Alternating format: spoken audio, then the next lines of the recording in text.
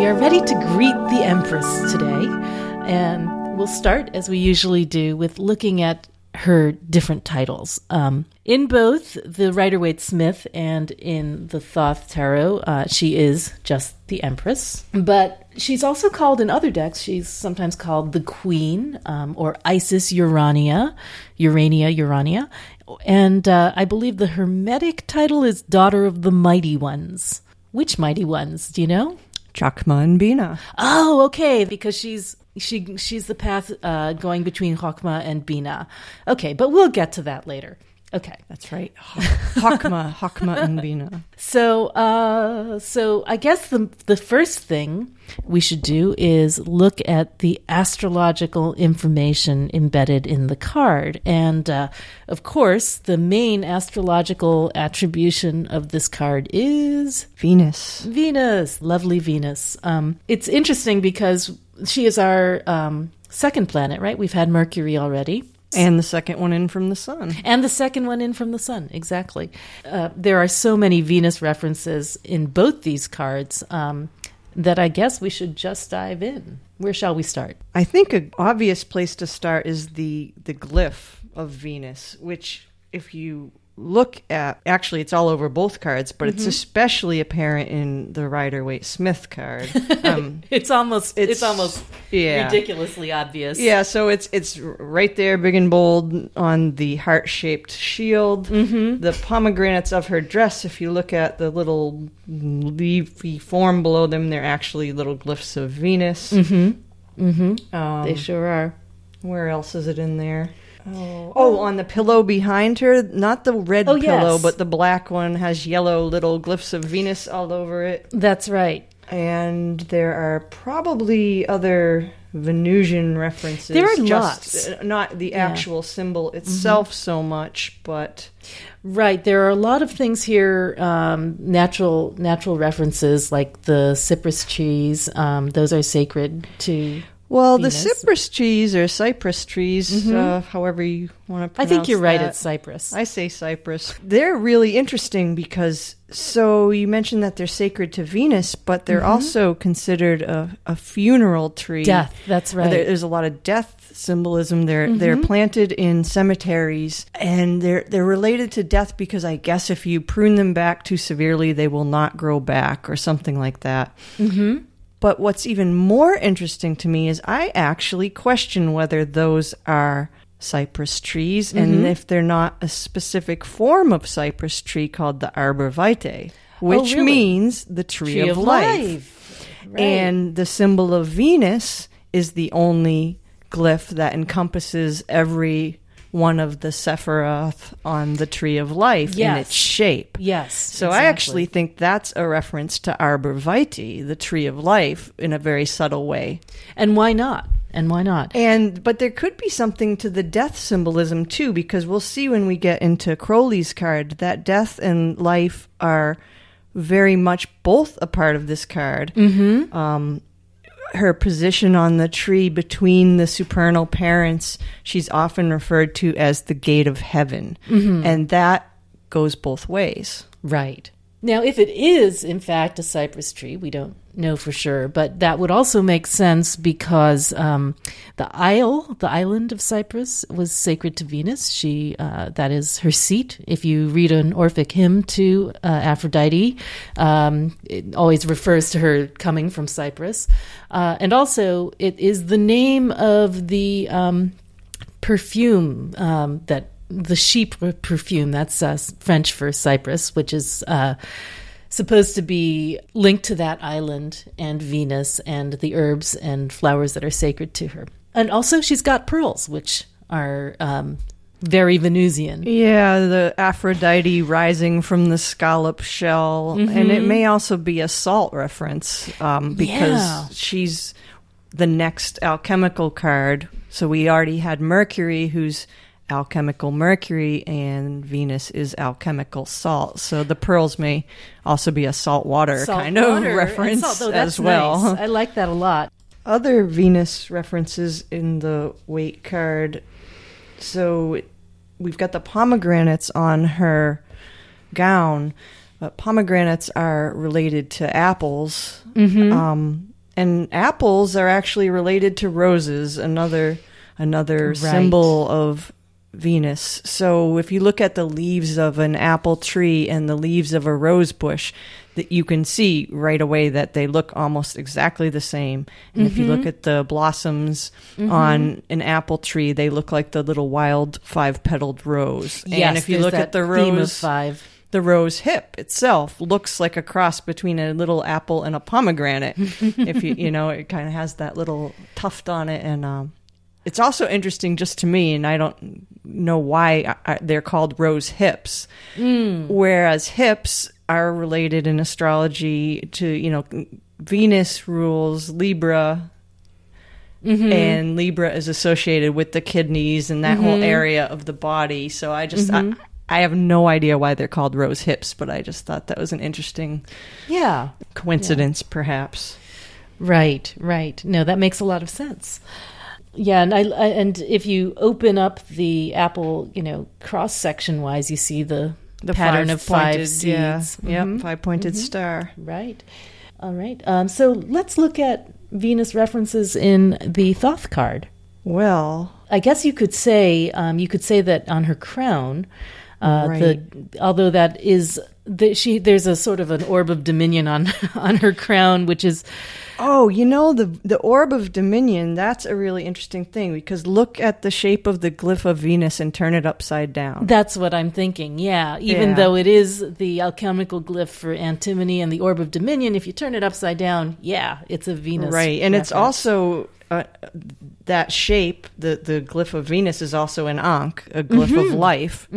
So again, it pulls into the Venusian and the Demeter goddesses of life and creation. She's also, you know, very much just like the Fool and the Magus were two sides of the same thing. She's also another side of the Priestess card. Yes. There's a definite evolution between those two cards.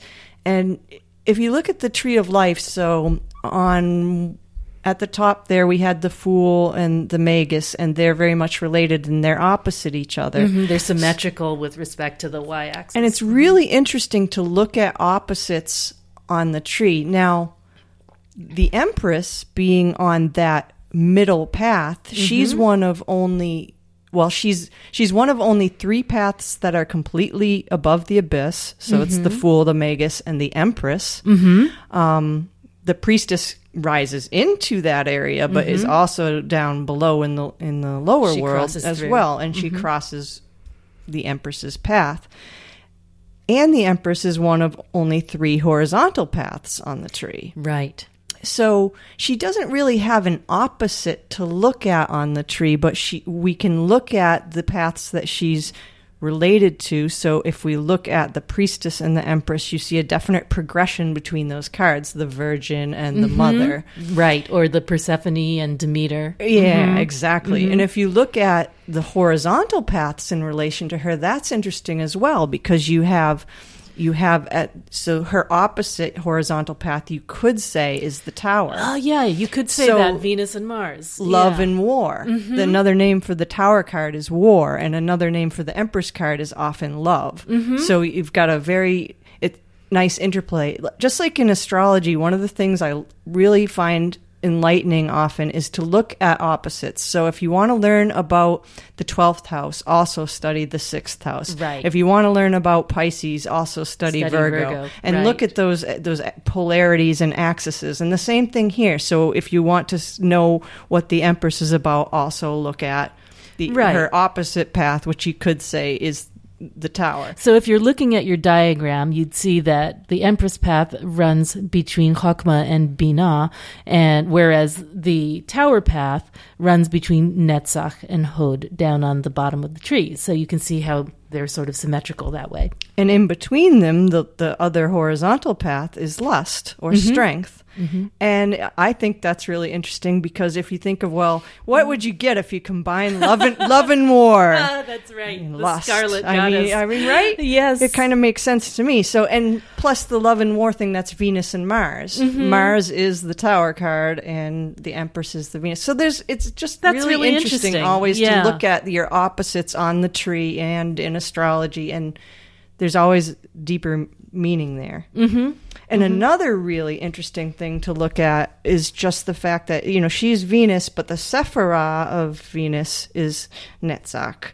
And right. you see in Crowley's card, there's some references to that because you see at the very bottom of the card, there's those little tiny fishies. Yes.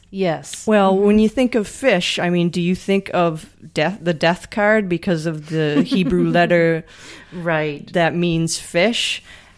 And if you think of, so the path of the death card runs from Tifereth to Netzach. Right. That's true. And so there's another life-death thing going on, just like we had the cypress and the arborvitae trees. We've got a life-death theme here. And even in the Book of Thoth, when Crowley speaks of this card, he says Isis and Nephthys. So Nephthys was Isis's sister and is associated with the underworld. So it's kind of very interesting that life and death are both evident in this card. I mean, this card is often, you just say, oh, pregnant lady, birth. But I mean, there's a whole lot more to it than that. And there's a lot of creativity, and there's also that other side of life, that part, when you're born, death is part of that experience. That's right. And also, we've talked a little bit in the past about the polar attributes assigned in the Kabbalah to the double letters, like Daleth is a double letter, and that's the correspondence for the Empress. And that, what goes with that letter is peace and war. So again, that interesting, yep, Venus and Mars kind of juxtaposition or confrontation. Oh, another thing about the fish reference may also have something to do with her consort, the emperor. So his letter is Zadi, which means fish hook. Right. So it makes me wonder if that's yet another reason why for the fish reference on her card. Plus, fish are associated with fertility and... Oh, and there's one other important thing. Astrologically, Venus is exalted in Pisces, isn't she? Yes. 27 Pisces. Exactly. So there's yet another reason for the fish. Well, you may never know exactly why, but maybe it's all of those. It could be all of those things. This is symbolism, belongs to everybody. Choose what you like and use it. Oh, yes. And also Blue Lotus, Blue Flames on the Crowley card. That's, again, that reference to Aphrodite rising from the sea, from the testicles of Uranus, right? Ha! That sounds terrible. From the testicles of Uranus, the sea foam forms on the sea, and Aphrodite, goddess of beauty, arises out of that. Hence these sort of blue flame images to either side of her, and, of course, the fish as well.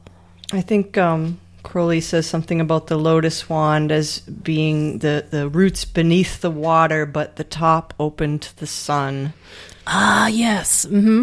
That's interesting. And it's associated with Isis as well. And her crown, her crown, it's Isis and Hathor both wore that kind of crown. Yes, it's sort of like the solar disk crown, only it's... Got the orb there of the... And you know what's interesting about that cross on the orb now?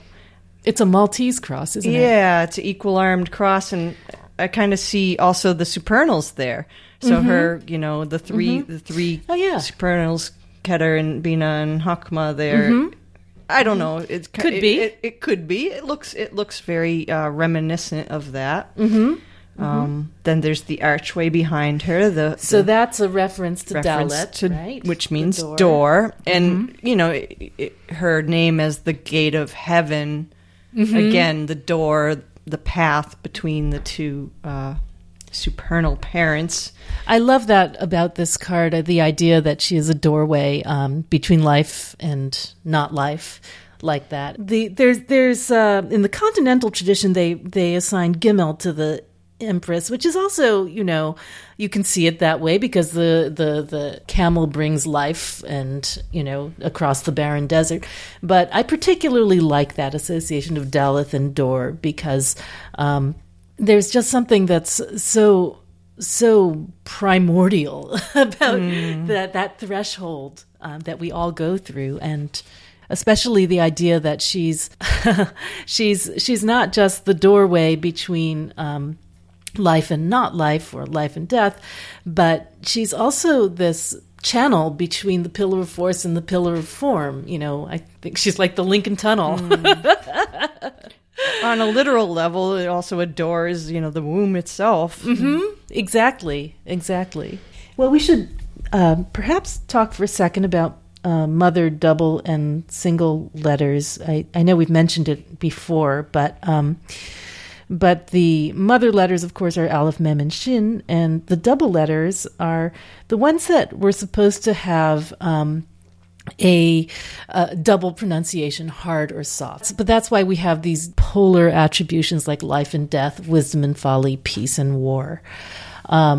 Because we have 7 double letters, we associate them with the 7 planets, which each have these sort of double powers that we look at each time. Yeah, let's do symbols before we do color and alchemy. Yeah, I think that makes sense. Okay, so we've talked about the pomegranates, we've talked about the trees, whatever they are.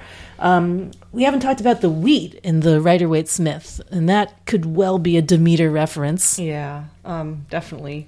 Yeah, because the maternal harvest of Demeter, and again emphasizing her relationship with the previous card. There's also the waterfall behind her there on the right of the card. Yes. Which I have heard refers to, it's a priestess reference, actually. The rivers. The rivers coming down, the primal waters of Eden descending. Weren't there supposed to be 4 rivers of Eden, something like that? There's and then they something like descend that, from the high priestess to past these trees of possibly life. And I also wonder, see how there's the cypress trees or the arborvitae trees, and then there's that other more deciduous-looking tree there. And I wonder if there's any reference to the tree of knowledge. Eve is associated with this card, both biblical Eve and mitochondrial Eve, the mother of all. So it could be another, Eve reference there as well. I just think it's so interesting. I did a reading for a client yesterday, and she drew this card. And I think what's so interesting about dealing with Venus and in the Empress card is because you're dealing with someone who is a wife and a mother. There's essential overtones and emphases with the card. The idea of Venus as the counterpart to Mars, as the desirable Venus, as the affectionate, loving Venus. But there's also the generative maternal force that continues to produce, continues to grow, no matter what you do. I mean, it's that she cannot help but be the power of fertility. Right. And it's interesting because as women today, we sometimes, see a fight between our wife and mother roles. And I think sometimes what makes this card so powerful for women when they get it is that she combines those things into one incredibly powerful image. Yeah, there's something about the card, back to the relationship between love and war, the Tower and the Empress. One tears down and one builds up. One nurtures and gestates, and the other one, clears everything away. I think a lot of times this card comes up and people feel very limited by the definition of just wife and mother. And they're like, well, how does this apply to me if, say, they're neither a wife nor a mother, or if they're a man, or if they just don't feel that type of maternal quality within them. And there's a lot of creation Yes. to it that is more than just creating, birthing and Exactly. There can be the birth of an artwork and That's all the exactly creativity that you can nurture and grow, and it's done in silence.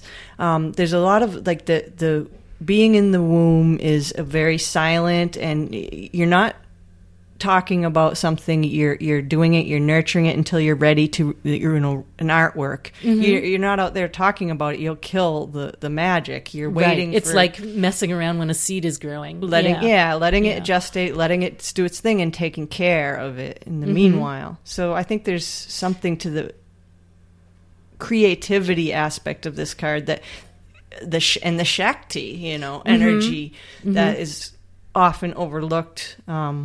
I think that's absolutely true. I mean, Venus is the goddess we look to in the arts. So often we associate her with beautiful things of all kinds.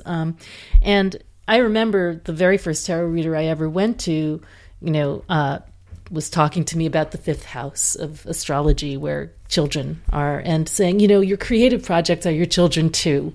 And that's what I think of with this card, that, that all creative things come, that is a form of motherhood as well, to create things from your mind and your heart and your soul, not just from your body.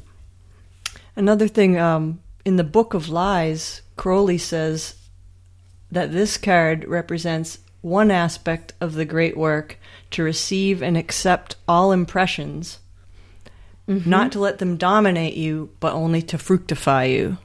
Oh, interesting. So there's that receptive, The receptive quality, to take in something and let it penetrate you in order to grow something from that experience. Right. So sort of the equation of the feminine with the receptive again in this picture. What about the double crescent moons? I know you know a lot about that. So what's up with the moons? Is that just like a feminine versus solar masculine thing, or what's going on with that? Well, I think there's a lot. Whenever you see the crescent moons, especially when you see them in both directions, there's often a fluctuating force. Mm-hmm. I also wonder, and you always see these referred to as moons, so I could be totally off base, but you do know that Venus is one of the only other planets that we see its phases. Mm-hmm. So if you have a telescope and you look at Venus, you're not always seeing the same face. It actually has waxing and waning. It has waxing and waning and crescents, phases. Mm-hmm. So I always wondered if those were actually the moon or if they were actually phases of Venus. I always see them referred to as the moon, but... Yeah, I see what you mean. Oh, and maybe it has to do with... It could also have to do with the moon's influence on the waters, perhaps. And you see how they're each of the lunar crescents are in a circle within a circle? Mm-hmm. And I don't know if that's a relationship to the solar glyph or if it's more like an egg, like a zygote, I always think it looks like an egg. It kind of looks like that. So I'm like, Right. And she is facing what we would call here in the Northern Hemisphere the waxing crescent. And that one's larger. The one that grows. Larger, the outer circle of light around that one is larger than the other one as well. Mm-hmm. Right. So if you just divided the card in half, I think somewhere, I don't know if it was Snuffin, someone mentioned that the fact that side was larger and she was facing that side had something to do with that the new Aeon was bringing in the energy of the white eagle, whereas the pelican symbolism, which we haven't even talked about yet, was more of the past, right, and was fading away. Interesting. What about her belt? Is that I believe it's got signs of the zodiac. Yep, signs of the zodiac. Is that a girdle of Isis? Girdle of Venus. Yeah, one of the. If you look at the magical weapons of Venus, it's the lamp, the girdle, and the rose. Mm-hmm. And you can actually see a little rose in this card in between the shield and the pelican. Down below, beneath her, there's a tiny little rose. Yes, there is. So I don't see the lamp on here, but I do see the other two weapons of Venus. Perhaps she is the lamp. the zodiacal belt could be a reference to her cyclical nature, the cyclical nature of fertility and the way it returns and leaves. And it could also just be a reference to her position on the tree. I mean, Chokmah as being the zodiac, and then Bina is the side. Well, it's traditionally Saturn. There's also, if you look at the Masonic pillars, which you'll see in the priestess card sometimes, sometimes if you look at illustrations of those, you'll see the Chokmah pillar has a globe on the top with the belt of the zodiac around it. It's like the celestial globe. And the other one on Bina's side has another globe, and it's the earthly globe. It's the globe of the earth. So even though that's the Saturn Sephira, Earth makes sense. Saturn because and the Earth mother are and the constantly daughter, overlapping. there's the universe card that's, the Bina that's Malkuth both Earth connection. and Saturn. Yeah, the Bina Malkuth, the mother and the daughter. So I think it's really interesting that you see that on the two pillars, and she's in between them. So it just makes me wonder if that's a connection between, the zodiac and the Earth. Yeah, that's interesting. Okay, shall we talk about the pelican? Oh boy, the pelican. Yeah. There's the whole self-sacrifice theme. Right, the idea that the pelican nourishes its young with blood that it's giving from its own breast. Oh, that's so depressing. And I've also read that there's some other mythology where the father pelican kills the baby pelicans, and then the mother resuscitates them with blood from her. It's a horrible world. Yeah, and then there's a Jesus Christ sacrificial thing, and we'll see in the next card, the Emperor. There's also a theme of the sacrifice.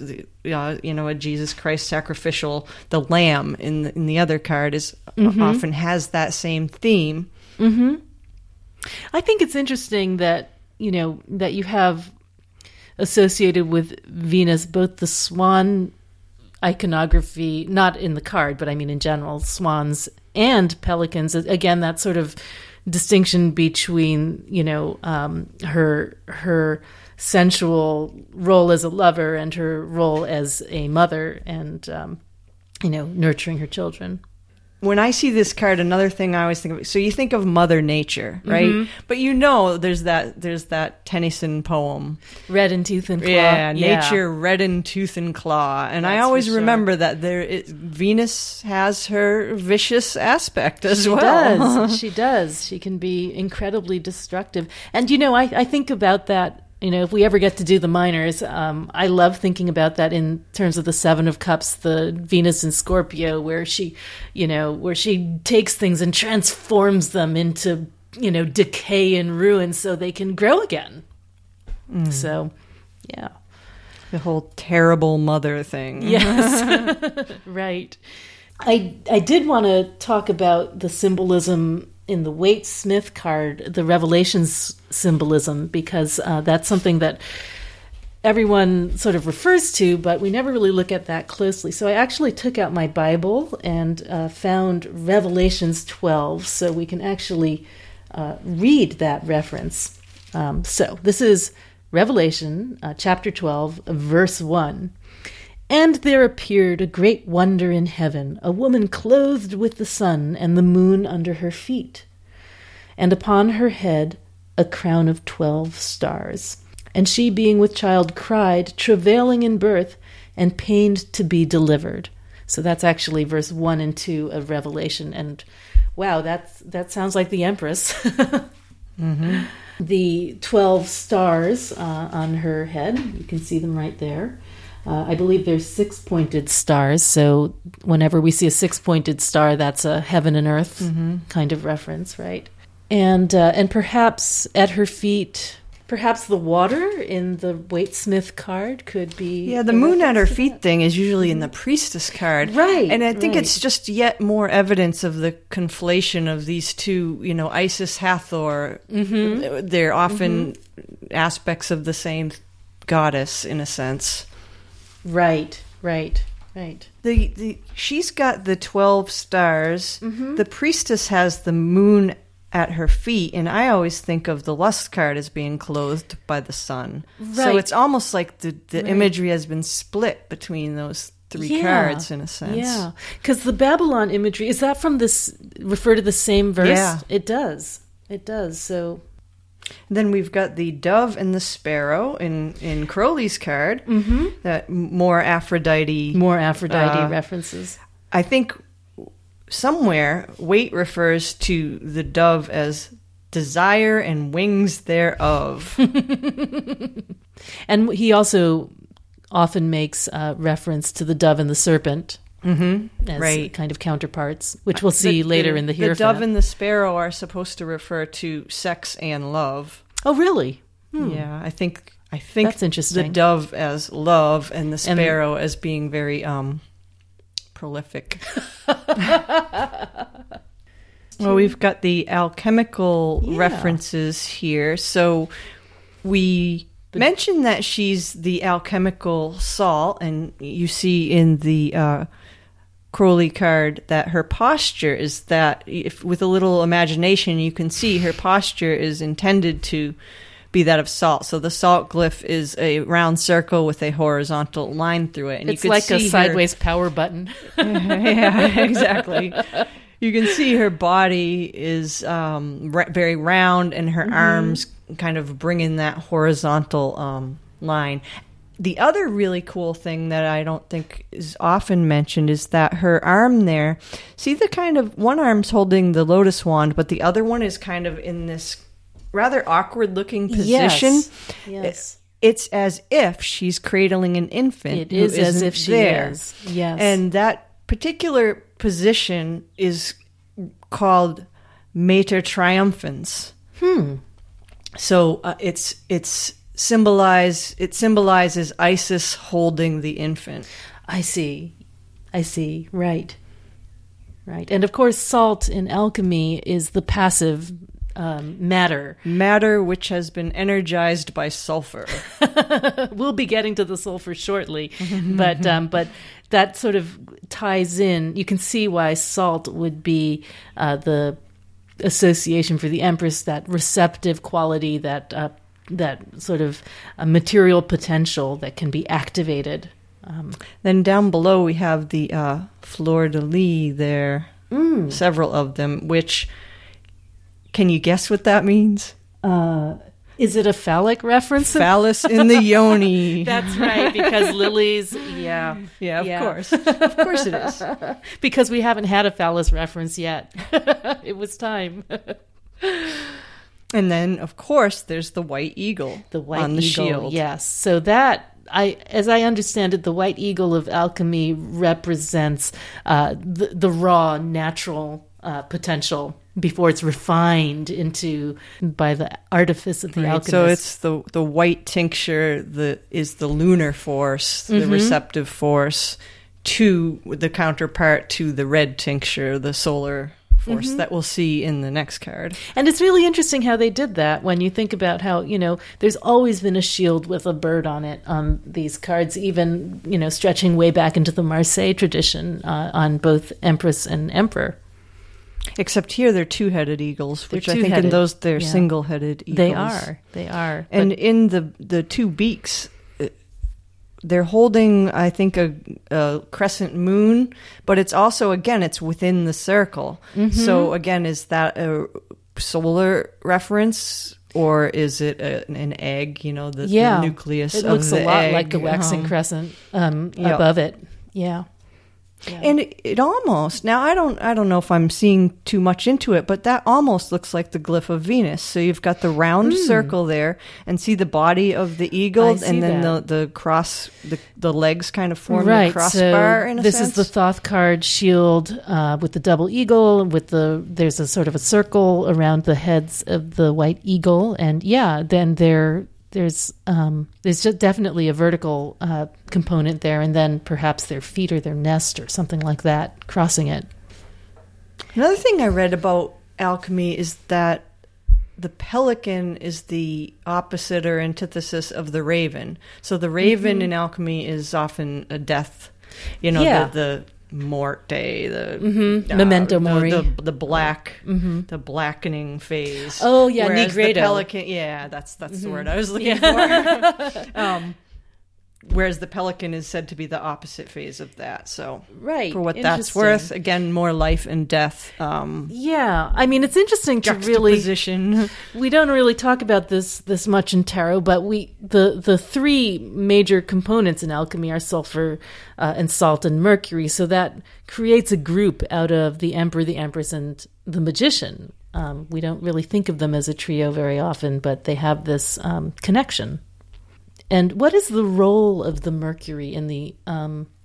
we know that the salt is the passive matter, the sulfur is the activating. Is the mercury that which travels between them? It seems like a very fluid force, the whole quicksilver symbolism. Right. A mediating force, perhaps, between those two.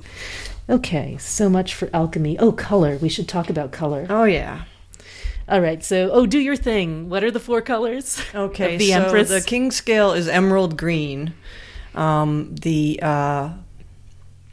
And then the queen scale, I think, is sky blue. The prince scale is like a pale green, and the princess scale is a rose rayed with pale green. You got it. They call the pale green the early spring green, and bright rose or cerise cherry, rayed pale green. Now, when we're talking about the colors of the Thoth deck, we're talking about Winsor and Newton colors, right? So Winsor and Newton, right? The color names on their tubes of watercolor paints that Harris was using, and I think Morna Mathers used as well, and she came up with the scale, I believe. Right, and because we would like to think that that there was some kind of occult reference in the names of the colors, but in fact they're just paint names.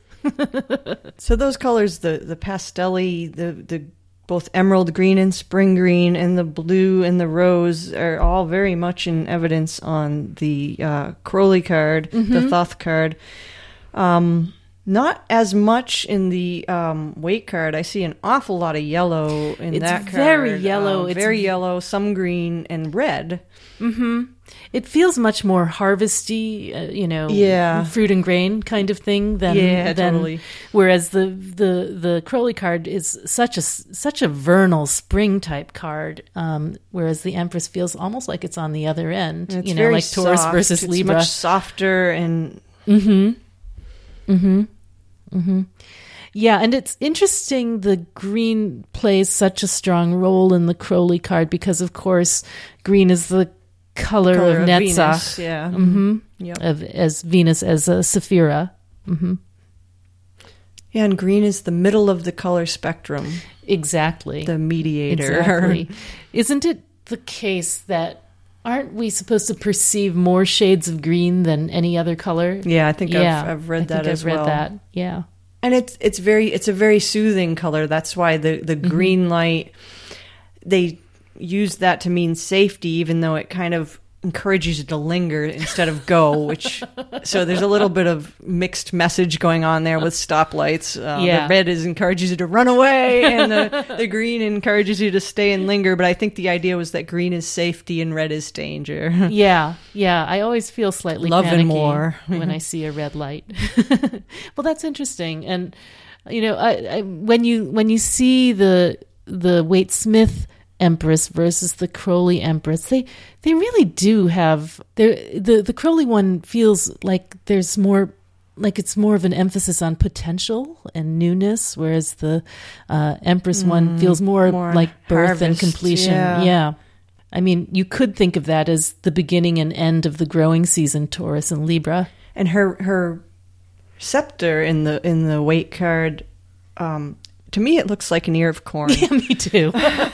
Good, I'm not the only one. Yeah. Oh, that's funny. I never really realized that, but the minute I looked at it, and it also instantly looks like a mahl stick. I don't know if you're an artist, you know what a mahl stick is. It's like a round padded end on a stick that you use to lean against your painting so that you don't drag your hand into your wet paint when you're painting. Oh, great. But I'm sure it's not that, but creativity, and it makes me think of that when I see it. Yeah, right. It's like an ear of corn and a mahl stick. Why not? Okay, so that leaves smells and notes, I think.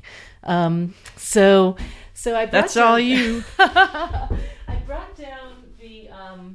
I have so many different smells because Venus, of course, is kind of a patron goddess of perfume, and she has many smells associated with her. I have Rose. I have sandalwood. Oh, I didn't bring down my rose, unfortunately. I'm almost out of my good rose. I have only a skanky rose right now. Oh, it's ridiculous. I just ordered more, but it's not here yet. I have patchouli, which I didn't realize is associated with Venus. I have oak moss. These are all really earthy base notes. So which one should I start with so that I don't... probably not the patchouli, right? Because that'll kill the smell of everything else. Kill the smell of everything else. I would just start choose with the one. oak moss. Yeah, I love the oak moss. It's got this inky forest floor thing happening with a little bit of an iodine thing in the background. Yeah, definitely. Yeah. Iodine for the salt. Yeah, there you go. I always think it feels just a little bit like there's a fishy seaweed thing just in the background, but it's quite subtle. And Venus, of course, was classically considered an earthy planet. Sandalwood. Love sandalwood. Virgos love sandalwood, they say. I love sandalwood, but I have a lot of Virgo in my chart. That's true. Well, we know what patchouli smells like. We don't need to blast our senses and become unable to smell anything else. But okay. And the other thing, oh yes. So this is interesting. The musical note associated with the Empress is F sharp. And you know what's interesting about F sharp? It is. So as we were saying, green is the middle of the spectrum, right? Which means that F sharp is halfway between C and C. And that interval is the augmented fourth or the diminished fifth. That is exactly divides the scale. And that interval was considered the devil's interval in medieval times because it's weird. It doesn't belong... if you go up one tone, that gives you G, which is a perfect fifth from C.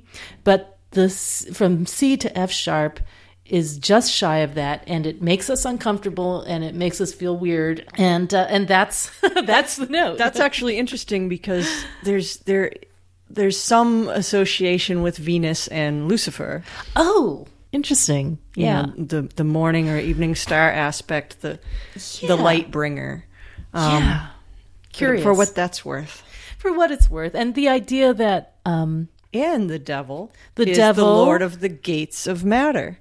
Whereas she's salt. She's a gate of heaven. She is a gate of salt. Mm-hmm. So I think there is some relationship between the devil and the Empress. And then there's the dove and the serpent and the, and the apple. Yeah. Right. So, like it or not, the devil is part of this story. Okay, so that was the Empress. Thank you for going on this journey with us, with the Great Mother. And we'll be moving on to the Emperor next time. So brace yourself for Cardinal Fire and the King of Rams.